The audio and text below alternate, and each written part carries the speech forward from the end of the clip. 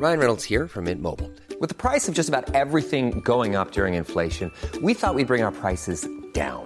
So to help us, we brought in a reverse auctioneer, which is apparently a thing.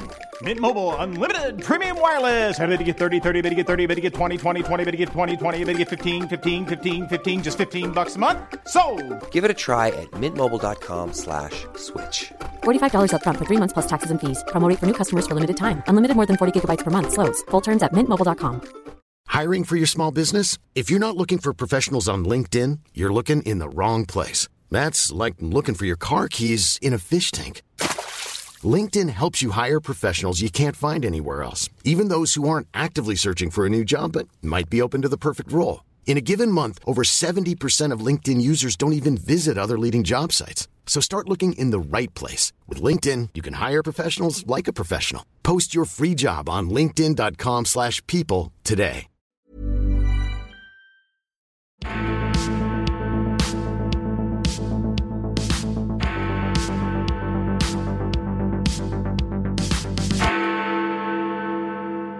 Hello and welcome to the CapX podcast. I'm John Ashmore, the editor of CapX. This week's topical podcast is understandably dominated by Vladimir Putin's all-out assault on Ukraine, which has shocked and appalled most of us in equal measure, not only for the brutality of Russia's aggression, but the impotence of the Western response. To discuss what the UK and its allies should do next, we were very glad to welcome Conservative Home's deputy editor, Henry Hill, onto the podcast. Henry is a prolific contributor to CapX and other sites, writing on a wide range of topics, but with a particular focus on constitutional affairs and the Union. As well as the awful scenes in Eastern Europe, me, Henry, and our deputy editor, Alice Denby, ran the rule over the end of COVID restrictions in England and Wales, and the future of the BBC, which Henry has written an excellent piece for the site about, and I'd encourage you all to read that.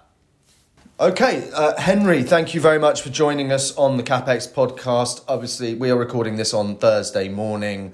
There's only really one story in town, the full throttle Russian invasion of Ukraine. Just before we started recording, Henry showed me a video of some helicopters attacking Ukrainian territory, which was really quite scary to witness, to be honest. I mean, firstly, how did you feel when you first saw this come through? I mean, shocked, surprised? In some way it's shocking, and the other, to actually see it. But for weeks people have been saying this could happen. Yeah, I think the surprising thing is, I've been as strong a critic as many people of the whole end of history fallacy, but it's still surprising how much I'd actually internalised a lot of its assumptions, because I just didn't think this would happen. You know, I saw the troop build-up and everything else, but I saw what Putin had done in places like Georgia, where he's sort of done a very limited intervention back to separatists. You know, South Ossetia and Abkhazia are now in some kind of weird limbo. I thought, same play, Donetsk and Luhansk. And instead, he's launched a full-scale invasion. And you're right, all the signs were there, the build-up of troops, his stated intentions, the nature of his regime, and yet I still just didn't think it would happen. And so this has really been a wake-up call for me, because I've just realised that actually even somebody like me who criticises a lot of the sort of post-Cold War order, who attacks a lot of its assumptions, I still was fundamentally living in that kind of headspace. I think that's been a common thing from a lot of people. Even people like, there's a guy called Leonid Beshitsky who writes for Bloomberg very well on Russia. And he said the same thing. He said, looking at everything Putin has done for 23 years, the idea he would launch a full invasion like this seems so out of character. Because, as you say, everything he's done up to here has been very low risk, small little land grabs and incursions, be it in, as you say, in Abkhazia. The war in Chechnya with which he started his presidency was essentially a very small area of the Russian Federation fighting, bands of kind of Islamist terrorists, and then Donetsk and Crimea, where they met relatively little resistance. The only way in which it's consistent with him is that it's surprising. So his whole modus operandi has always been to kind of keep people guessing all the time. But yeah, I mean, Alice, what were your feelings when you first saw this? Did you think that this could actually happen, or? Yeah, I think I echo everything you've said. We kind of saw the build-up. We knew this was coming in a sense, and then you see it happening, and it just blows your mind. It's like something out of another era. And I think for me, it's just the kind of human aspect of it. You see those clogged roads, people trying to flee. You hear stories of civilians buying guns, being prepared to defend their country. And that just brings home to you that this is a human tragedy that's happening to our European brothers on our continent. It's astonishing. Yeah, I mean, I went to Kiev in 2019, and I'm seeing people from people who do jobs like we do, but people who work in think tanks in Kiev saying they're going to go and join the army and fight the Russians just north of the city. Because, I mean, it's not very far from Kiev to the Belarusian border. You're talking about 100 kilometres or something. I mean, it's kind of is a bit about Britain, but it's not an essentially British story. But, I mean, Henry, how much do you think that we could have done to have averted this action? If Putin had set his heart on it, you know. Well, I think this is the problem. There are lots of legitimate questions to ask about whether or not the United Kingdom should have done more to crack down on things like Russian money earlier. But I think that it is delusive, really, to think that would have stopped Vladimir Putin's government doing this. Because ultimately, there are lots of senior people in Russia who like sending their kids to British private schools and coming and having flats in London and everything else. It's not Putin, and it's not the people immediately around Putin. And generally speaking, if you isolate a regime like this, look at Saddam Hussein's Iraq. Isolating Saddam Hussein didn't stop him invading stuff. It just meant that the logic of that regime became even more internally focused. It was navigating purely by sort of those internal priorities. And I think it's also important to remember that some of the Russians who do end up out in the West are opponents of the regime. And sometimes I think there's a danger that people, including me, who aren't particularly familiar with Russia, we adopt this kind of monolithic view of it, where every Russian is part of Russia. And an agent of the regime, when in fact a lot of those people, the reason that they're out here is because they're not pro-Putin. Do you think there was perhaps a hinge moment for Britain, though, following the Skripal attacks? I mean, yes, but again, Crimea as well. I think all of these things, when you think back on it, you can see how they lead up to where we are now. He did assassinate people on British soil. He did seize territory by force. I think there were all sorts of areas that could potentially have been hinge points. And I think, again, the fact that we didn't see what was coming is an artifact of the fact that we simply didn't believe that we lived in this kind of world. And so every time Russia did this, we treated it as an exception. Yeah, I think there's a lot to be said for the idea that the kind of leitmotif of Western policy for the last 30 years has been complacency. Been thinking, it'll never happen to us, as China, and to an even greater extent than Russia. I mean, I've been talking to friends in China today who are saying the Chinese TV is absolutely revelling in this, saying, look how stupid the Americans are, they can't do anything. And the people I was talking to are very concerned. They were like, wait and see what China has in store. If they look at this and say this is what the West does when you try and take other people's territory, which is nothing, then what message does it send? Yeah, I mean, this is kind of why I brought up the Skripals, because that was an attack on British territory, to which I think our response was a little bit flaccid. And I have to say, it was Boris Johnson who was Foreign Secretary at the time. He tried to get a kind of bigger European response of sanctions, and he failed. But that wasn't even the first poisoning they did. There was also... very far from the first one. Precisely. Yeah, Litvinenko was it. Yeah, precisely, with polonium. So they have been doing this for a very long time. And I agree with you. I think that it's remarkable the way in which so much Western thinking seems to have just operated entirely inside this idea that our values are something to be taken for granted. Pet peeve of mine anyway. But I saw some analysts in the build-up to the invasion of Ukraine, last month when it wasn't obvious what Putin definitely would do. No. And they were saying things like, Vladimir Putin wants to resolve this by force. Unfortunately for him, it's 2022. and that means nothing. They're basically saying, like, Vladimir Putin has a gun. Unfortunately for him, this is a knife fight. It's just this absolute... And you still see it today. There were British politicians suggesting that we should impose a no-fly zone over Ukraine. Now, a lot of these things, I think the issue with a lot of the, no-fly zones, sanctions, all these things that we've become used to using as tools of international diplomacy, we've been applying them to countries that can't hit back, basically. If we impose sanctions on Iraq or Sudan, British people won't notice. Key British industries won't be affected. If we impose a no-fly zone over a country that barely has an air force, we're not going to suffer any casualties. Now, the logic of trying to impose a no-fly zone over Ukraine, where air superiority is being absolutely critical to the Russian advance, is that we're prepared to shoot down Russian jets. Are we? I don't think we are. And the alternative is looking like fools if we impose a no-fly zone that Russia then ignore. So I think that there is this real... I understand the urge from British politicians to want to do more, but we have to accept the fact that we have neglected our military for 20 years. Most of our European partners do not really have functional militaries in the sort of expeditionary international sense. And if we, it's important that we rebuild those capacities so that we can stand up for places like Latvia, Lithuania and Estonia, but it's too late to come to the direct military aid of Ukraine. We can sell them weapons, we can't put troops on the ground or in the air. I mean, yeah, I think I do slightly wonder. I felt that the sanctions that the UK put in place earlier this week were pretty pathetic in the sense they were only 3 oligarchs were sanctioned, so it's 2 of the Rottenbergs who are like Putin's closest confidants. They've known him since he was a teenager, and a couple of banks. But it doesn't feel like there's a very coordinated response at the moment. I mean, to me, I feel like we have a slightly British thing of kind of hating on ourselves a lot, when to me, the villain of the piece here is Germany, not Britain. I mean, they got into bed with Russia. They built Nord Stream 2 with them.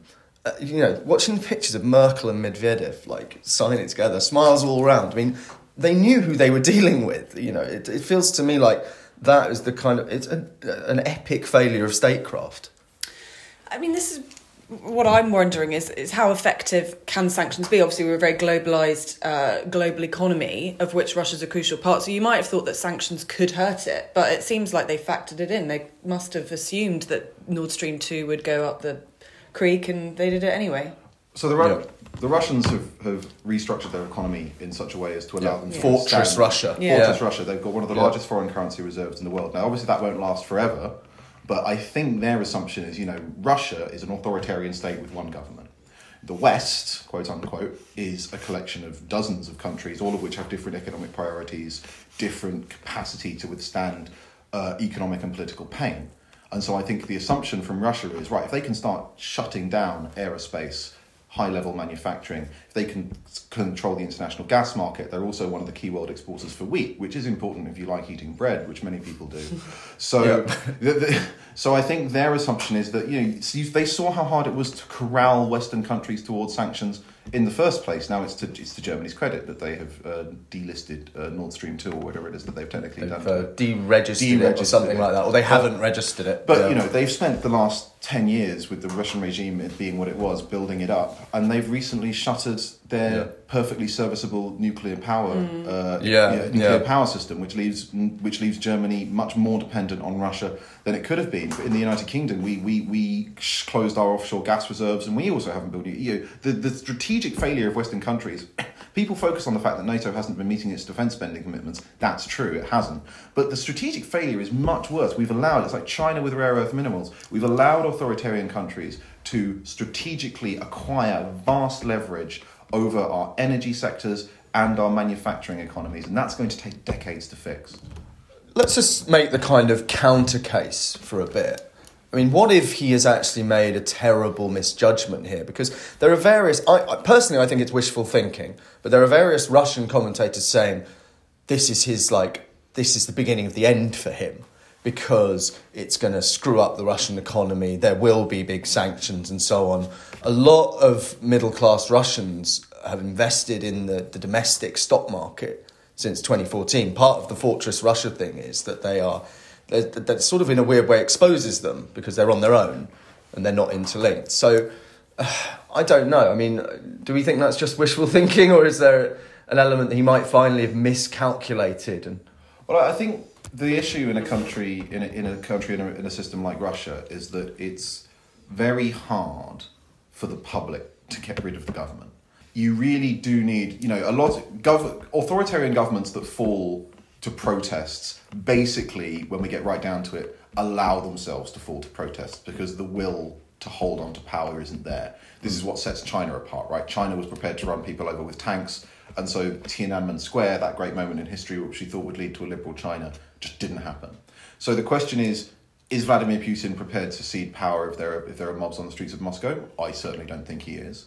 And then the question becomes, are there elements within the national security apparatus that runs Russia that would be prepared to move against Putin and have the power base to do it? Now, I'm not a criminologist, I don't know. It would be nice if there was. But looking at those meetings where Russia's senior-most generals, spy masters and ministers were all obviously incapable of treating Vladimir Putin as an equal. It was like watching an audience with the emperor from pre-17. 20 metres away as well, which enhanced 20 metres away. You know, he's not quite literally issuing ukazes, but there's definitely this sense of like the Tsar commands, right? Yeah. I just don't think, personally, from a non-expert view, I just don't think that there's going to be the centre of power there to overthrow him. No, I mean, Alice, did you watch the Security Council meeting? It was I've seen quite a clip fascinating of it, but I didn't watch. watch the whole thing. I'm not a Russian speaker like you. I watched it, and I was kind of Narishkin, who's the head of the kind of SVR, which is the sort of internal spying thing. You see this guy like almost trembling with fear, and it is. I mean, just the sort of aesthetics of Putinism I find quite interesting, because it's like he's reinvigorating. He's gone 100 years back and into the kind of imperial era of Russia. I thought this was one of the most interesting things about his rhetoric, because I've always pegged Putin as a Soviet nostalgist, right? You know, he came up through the KGB, thought the fracturing of the Soviet Union was a disaster, which is not an uncommon view amongst Russian nationalists. But it was really interesting the way that in his rant, speech, whatever you want to call it, he explicitly reached back to the Russian Empire. He explicitly attacked the Bolsheviks and Lenin for the policy of creating the national SSRs in the 1920s. You know, his argument was, if you want to decommunize Ukraine, well, the communists invented Ukraine. It's properly part of the patrimony of the Emperor of Russia, and we're having it back. It was just, that's always been the logic of a certain kind of Russian nationalism, yes. But to see it being explicitly argued from the presidential throne of Russia that they're just going to do the Russian Empire again, you know, and strategically it's fascinating as well, because, you know, you'd expect, based on how Putin used to act, he always had very precise, narrow, targeted justifications so as not to spook people. So, you know, he was stopping Georgia crushing South Ossetia and Abkhazia. He wasn't doing anything in the Caucasus. But now, every single country that used to be part of the Russian Empire, that's the Baltics, Finland, Ukraine, the Caucasus, every one of the stans, except Afghanistan. Sorry, everyone who used to be part of the Soviet Union. Everyone who used to be, except everyone who used to be part of the Soviet Union plus Finland, because Finland was part of the Russian Empire. Sure. They're now all, the official position of the Russian government is that they're not really countries, and that Russia is coming for them. It's just an extraordinary step. Yeah, I mean, I feel like there's going to be that sales of history books, of Ukrainian history books, are probably going through the roof. I think I've mentioned this on the podcast before, but if any of our listeners do want a good rundown of actual Ukrainian history, then there's a great book called Borderlands, which is by a journalist called Anna Reid. And she lived in Ukraine in the 90s, just after the Soviet Union. And then she updated it in, I think, about 2015 after everything. So it's quite a good look back on what's happened in the last 20 years anyway. Before Russia's invasion of Ukraine, we were talking about, here in the UK, we were talking about the kind of the end of the COVID era, because the final restrictions came off, I believe it was on Monday afternoon, wasn't it? And Alice, you'll have a piece up on what will be today, on Friday, on CapEx, writing about this. Yeah, well, I think it's kind of quite ironic that tanks have rolled into Ukraine in the same week that we here have declared victory in our domestic battle against COVID. But I suppose what I was reflecting on is that it doesn't feel like we're having a mass kind of collective bonfire of mass and, you know, we're all singing ABBA's The Winner Takes It All.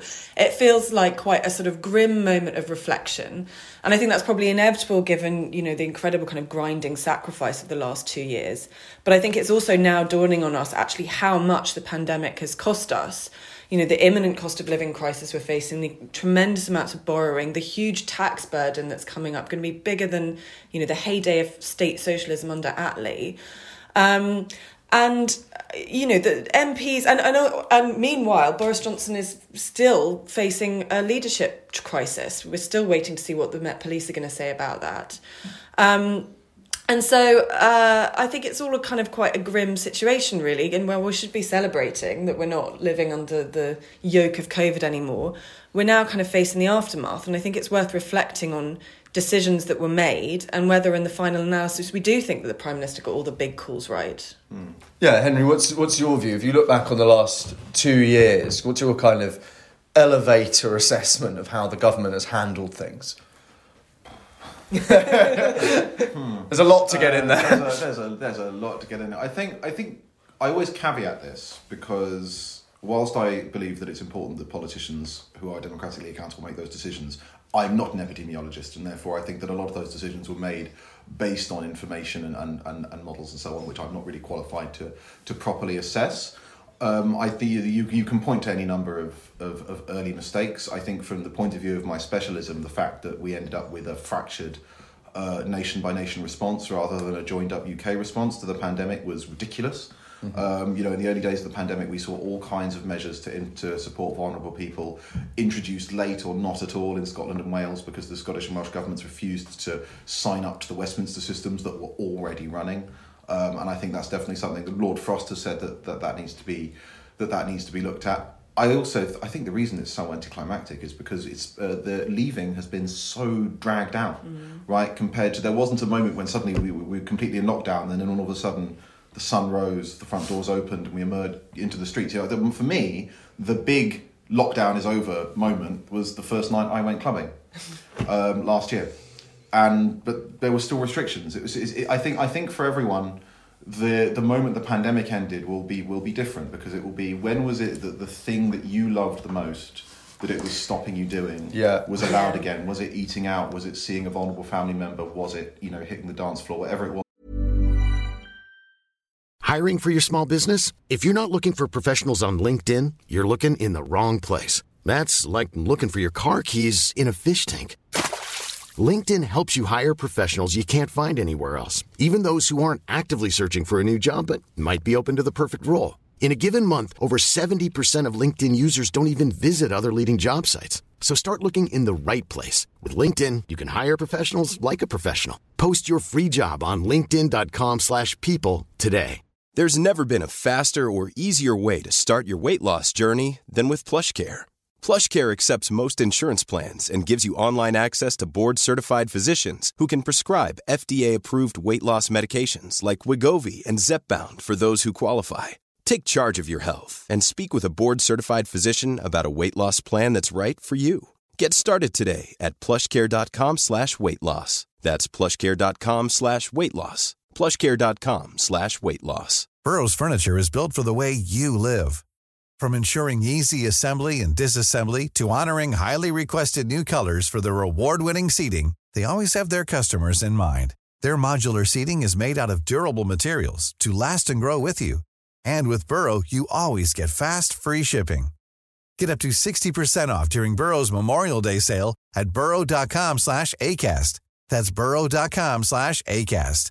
burrow.com/ACAST. And so I think that's one of the interesting things about it is that compared to, say, VE Day, or, we compare it to previous crises where there's this one big collective moment that everyone shares, the coming out of COVID, as opposed to the experience of lockdown, is actually quite an atomised and personal experience. Yeah, I mean, I think my one was probably like last June or July when I went to the European Championships semi-finals and there was 60,000 people in a football ground. It felt very post-COVID. Then no one seemed to give a shit about anything like COVID-related masks or anything like that. And in hindsight, maybe there was, we could have been slightly more careful. But one thing that strikes me is that every single time, and we've seen it this week, every single time the government does anything to loosen restrictions, even though we've already had hardly any restrictions left, the same people line up to tell you that this is a disaster, this is reckless, this is, I just think that people's kind of tolerance for that messaging is at rock bottom now. Yeah, you do get some voice. I mean, Scotland's sort of trying to hold on to a few remaining restrictions as they always do. But I do feel like the general public has a sense that they can't be bothered with this anymore. And you can see that the people striking those notes are not getting the kind of positive social feedback they used to get at the start of the pandemic. Yeah. One of my favourite little bits of Twitter at the minute is those kind of anonymous accounts which will find a quote from somebody saying, "Oh, the government has blood in its hands, fine, you want to go clubbing, but I just don't like killing people." And then 3 weeks later, they're at a crowded comedy launch being like, "Oh, having a great time." And so I think the social mood has sort of decisively shifted, and that makes those voices a lot less dangerous from the point of view of people who want sensible policy than they would have been previously. Yeah, and I think that is feeding into people kind of communally seeming to agree that actually in the end the government's done a good job, and I think we need to be sceptical about that. So there are two things where people are like, okay, Boris's defenders say he got big calls right on vaccines and on not locking down over Christmas. Now, they're kind of the same thing, aren't they? One is an artefact of the other. So I think vaccines, obviously the rollout was great and we were one of the first countries. We got a massive head start. But to be honest, Europe caught up very quickly. We were very proud of ourselves, but, Italy's ahead of us now. So actually our vaccine rollout wasn't that exceptional. And on the refusal to lock down, well, that was a function of him being so politically weakened. It wasn't a decision. He couldn't get it through cabinet. I mean, where are we on that? I mean, the last few weeks of our kind of more topical podcasts have all been dominated by speculation about the PM's future. I mean, Henry, how do you see that panning out? Do you think the fact that we're going to be focused on Ukraine and Russia for the foreseeable will help him? I'm not saying that is more important than the fate of Ukrainians, to be clear, but I'm just in a purely kind of logistical, political sense. I think, this is a big concern that I have as a supporter of the Conservative Party, albeit often through gritted teeth, is that there was always a danger that Tory MPs would conflate Partygate not being in the news, which is always going to happen eventually, because even without Vladimir Putin, there will always eventually be more news, with the idea that it's fixed and sorted. And I think what's happened is, events in Russia, and I understand, why the Tory party wouldn't want to have something as introspective and sort of self-indulgent as a leadership contest in the middle of a great international crisis. On the other hand, Boris Johnson is in no way essential to anything that's happening with Ukraine. But the problem is that if you look at the most recent YouGov figures, all of Boris Johnson's personal ratings are going down. Trustworthiness, efficacy, connects with people like me. All of those ratings are still declining, even though Partygate is no longer on the front pages. So I think there's a risk that the police report comes and goes. We're still in a crisis. Tory MPs don't get their act together. He stays. And they think, the crisis is past. We're talking about other things. Actually, the public have just made up their minds. John Major was personally very popular, but the public have made their mind up about the Tories, and they got crushed. This sort of stuff sticks, and I think the Tory MPs really do need to keep their powder dry, and when those police reports come in, they will have to act, because otherwise Boris will be leading them into a general election in 2023, and they will just be needlessly, in my view, based on current evidence, needlessly handicapping themselves. It's got to be said how incredibly lucky he's been. I mean, so the fact that the Met Police got involved meant the sort of parliamentary moment felt like it passed. Now we've got another crisis on top.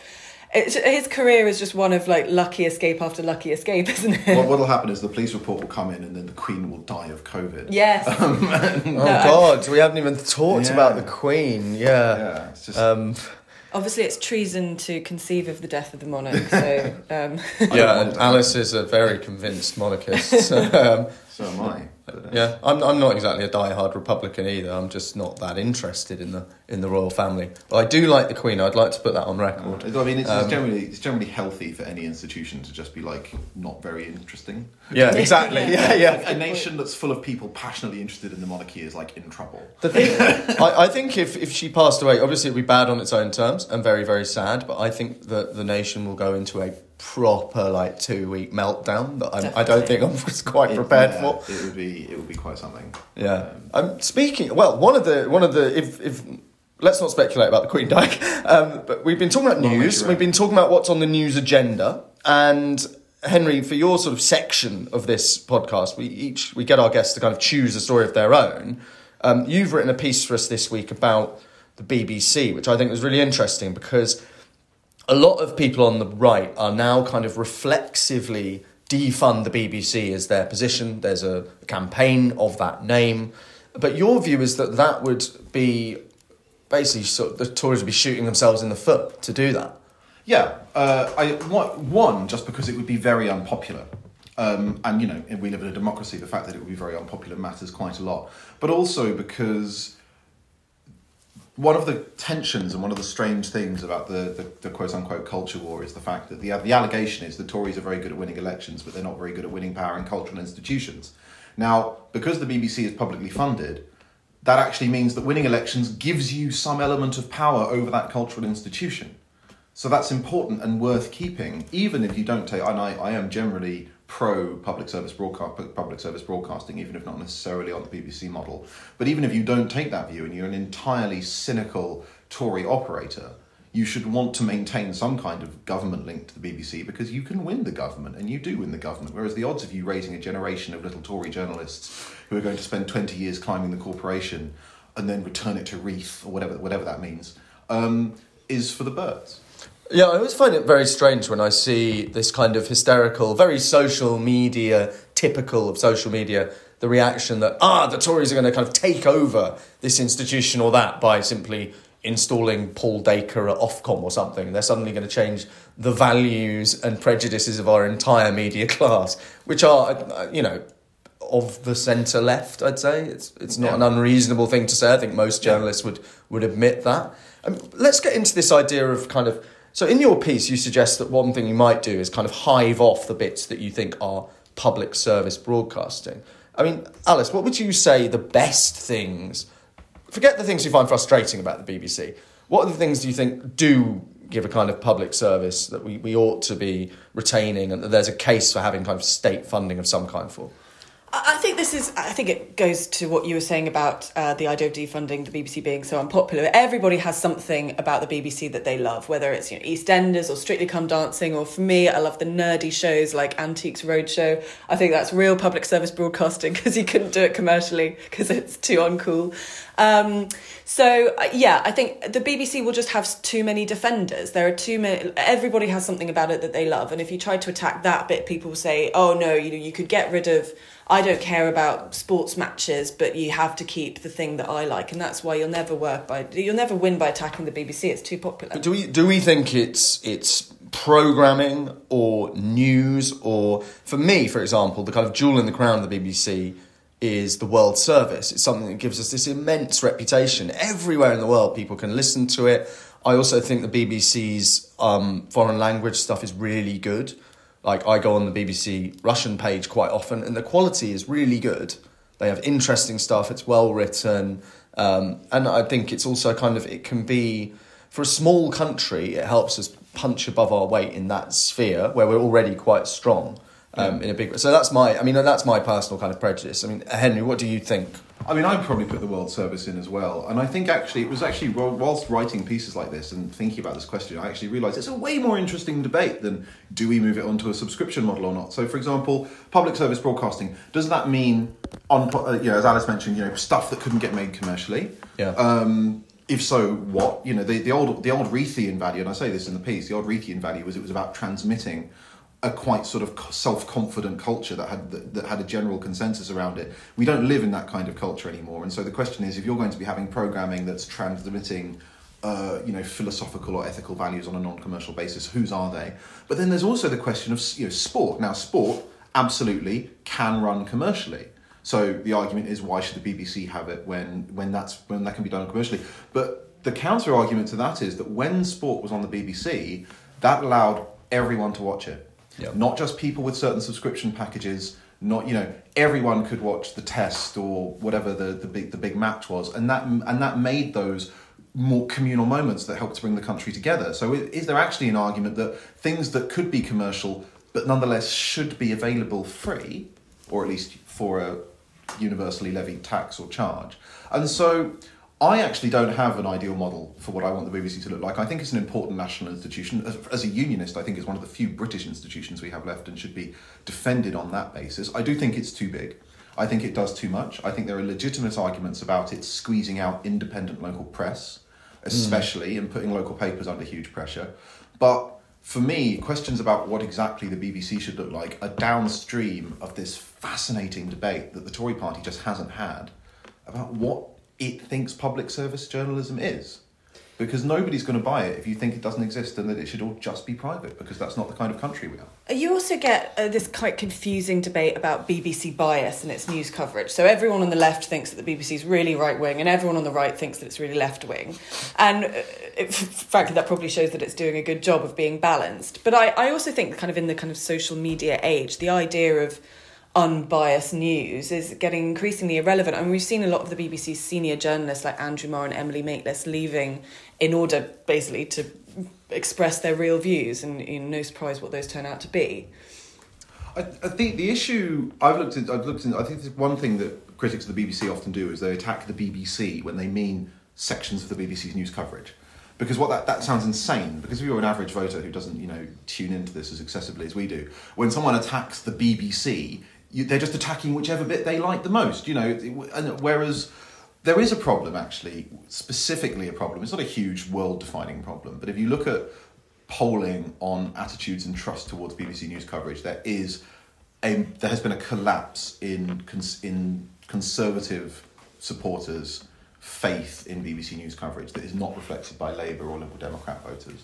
And if we want to avoid ending up in a situation like America, where basically everybody gets their news from their own places and it just creates completely parallel cultures that have little in common with each other. I think one of the good things the BBC does, ideally, is provide a news service that will irritate everyone because everyone's still watching it. Mm. And so I think that it's important that those of us especially those of us on the right who do value the BBC, we don't try and pretend that the problems don't exist. I think there is an issue with its news coverage that would need to be solved, but that you're not going to solve that by hacking it to pieces or selling it off. Yeah, one of my kind of hobby horses, which I wrote about in my last weekly briefing for the site, is that we have this Ofcom rule about impartiality and balance. And one of the things I think, and it's not necessarily a political point, is that sometimes people in newsrooms, not just the BBC, because all of broadcasts have these rules, mistake impartiality and balance. Mm. So there'll be a situation that is very obviously one thing and they'll both sides it. Mm-hmm. So it's the equivalent of getting a flat earther on with a geophysicist, mm-hmm. right? And I saw this particularly, to return to what we talked about at the start, some of the BBC coverage of the Ukraine stuff has been parroting the Kremlin's propaganda to a degree unwittingly, because what they think they're doing is just faithfully reporting lines, which, yeah, kind of. But there's a problem if the whole purpose of the Russian message is to get that uncritically out in the Western media, to provide a kind of echo chamber for its own mendacious version of reality. So yesterday, for example, on the BBC website, it said, Ukraine rebels ask for Russian support, or something like that. Yeah. And there are so many assumptions built into that headline, none of which really... And again, people, I think, have this idea that there are breakaway regions and rebels and that they're Russian-backed separatists, when they've been Russian military personnel in that area all along. And that is what it has been. So, in my view, an impartial rendering of that situation is not a balanced one where Russia gets 50% of the airtime to say what it wants. Yeah, if that makes sense. No, it's true, and it's a formidably difficult problem to make, because if you had a different inclination, and imagine you reported that differently. Imagine if you said like Russian occupied eastern Ukraine. Well, somebody could come and complain to you and say, actually, there are nominally. These governments that are run by people who were resident in that territory before Russia, before the rebellion. The rebels are fielding troops, local troops and militias and so on. Yep. And so they'll say, you're just parroting NATO attack lines by saying that these organisations, which are in fact, which are Russian run and have always been Russian run, but do have a corporate existence of their own to an extent. If you just describe that as, if you don't say that they're rebels, well, I think they are, kinda. Yeah. They're Russian backed and have been from the start. There have been Russian troops on the ground in Donetsk and Luhansk from the beginning, but they are rebel, and it's very, very difficult to get that balance right. And I think that the problem it's as Alice says, the problem is this idea of having completely, infallibly impartial news. Yeah. It's not doable. Everyone, when I was doing my sub-training, when I first did my journalism course, and we were talking about, everyone wants neutral news that's completely separated from opinion. And the teacher was like, cool, fine, but even if the copy is completely neutral, the order in which you present stuff, the headline, the choice of picture, it's very, very difficult to do. And because we've got give the BBC this privileged position, there's an especial weight of expectation on its shoulders, which it will never always manage to meet. Yeah, I have to say, one of the great pleasures of working for a unapologetically right-wing outlet is that no one will ever accuse us of striving for studious neutrality. But you do have this kind of meme that like people always come back at you on Twitter and Facebook and things, being like, you work for a conservative think tank. Bit biased. It's like, well, we're going to put out conservative-leaning pieces because that's literally what we do. Yeah, so something get called a mouthpiece for the right, as if these aren't my real opinions. Yeah. We're actually all socialists, but we're paid so much. We get that at Conhome. Especially the extra problem at Conhome is people who think we're actually run by the party. And we're just like, spend 5 minutes reading the site. I know. Like, there's no earthly way the party would pay us to put this content out. But it is. And I think that actually in a better way to get a healthy media balance is not to rely on one sort of theoretically impartial monolith.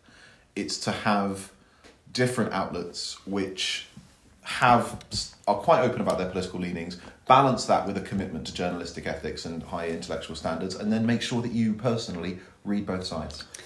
The other thing, sorry, I'll just jump in, is that one thing the BBC has which does set it apart is the kind of the resources it has, and that's for commercial. I worked at ITN for a little bit, and seeing the relative amount of resources they had to cover something. Just to give you an example, again, I'm afraid, coming back to Ukraine. In 2014, which was when I was there, my first day was when Russia annexed Crimea.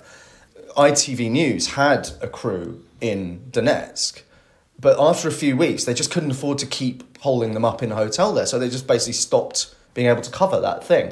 Whereas having a big kind of state-backed news thing means we have the resources to put people on a semi-permanent footing in these places. So, you can talk about the angles, but at least they're there, meeting people, recording stuff. So I think that coming back to the public service thing, that is something that maybe is worth keeping from the BBC.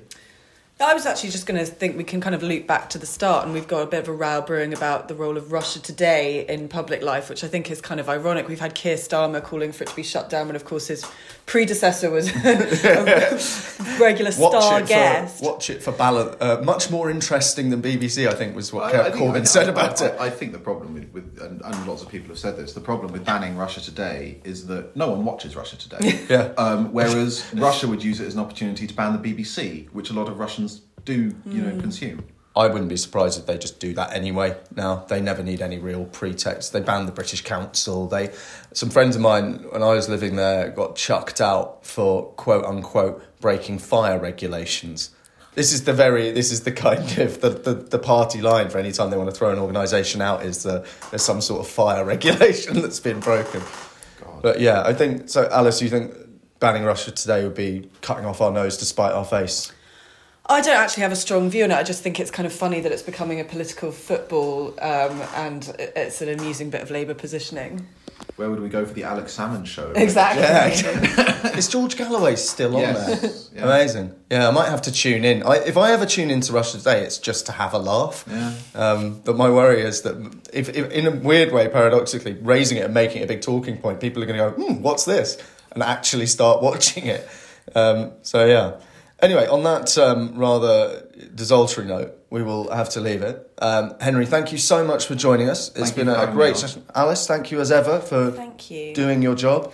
And I just do want to say, if you've enjoyed listening, please do leave us a review, because I think that helps with our algorithms. So if you've enjoyed it, please do say so. Or if you hate it, let us know. Yeah, don't leave a review if you hate it, but if you loved it, please let us know. Thank you very much.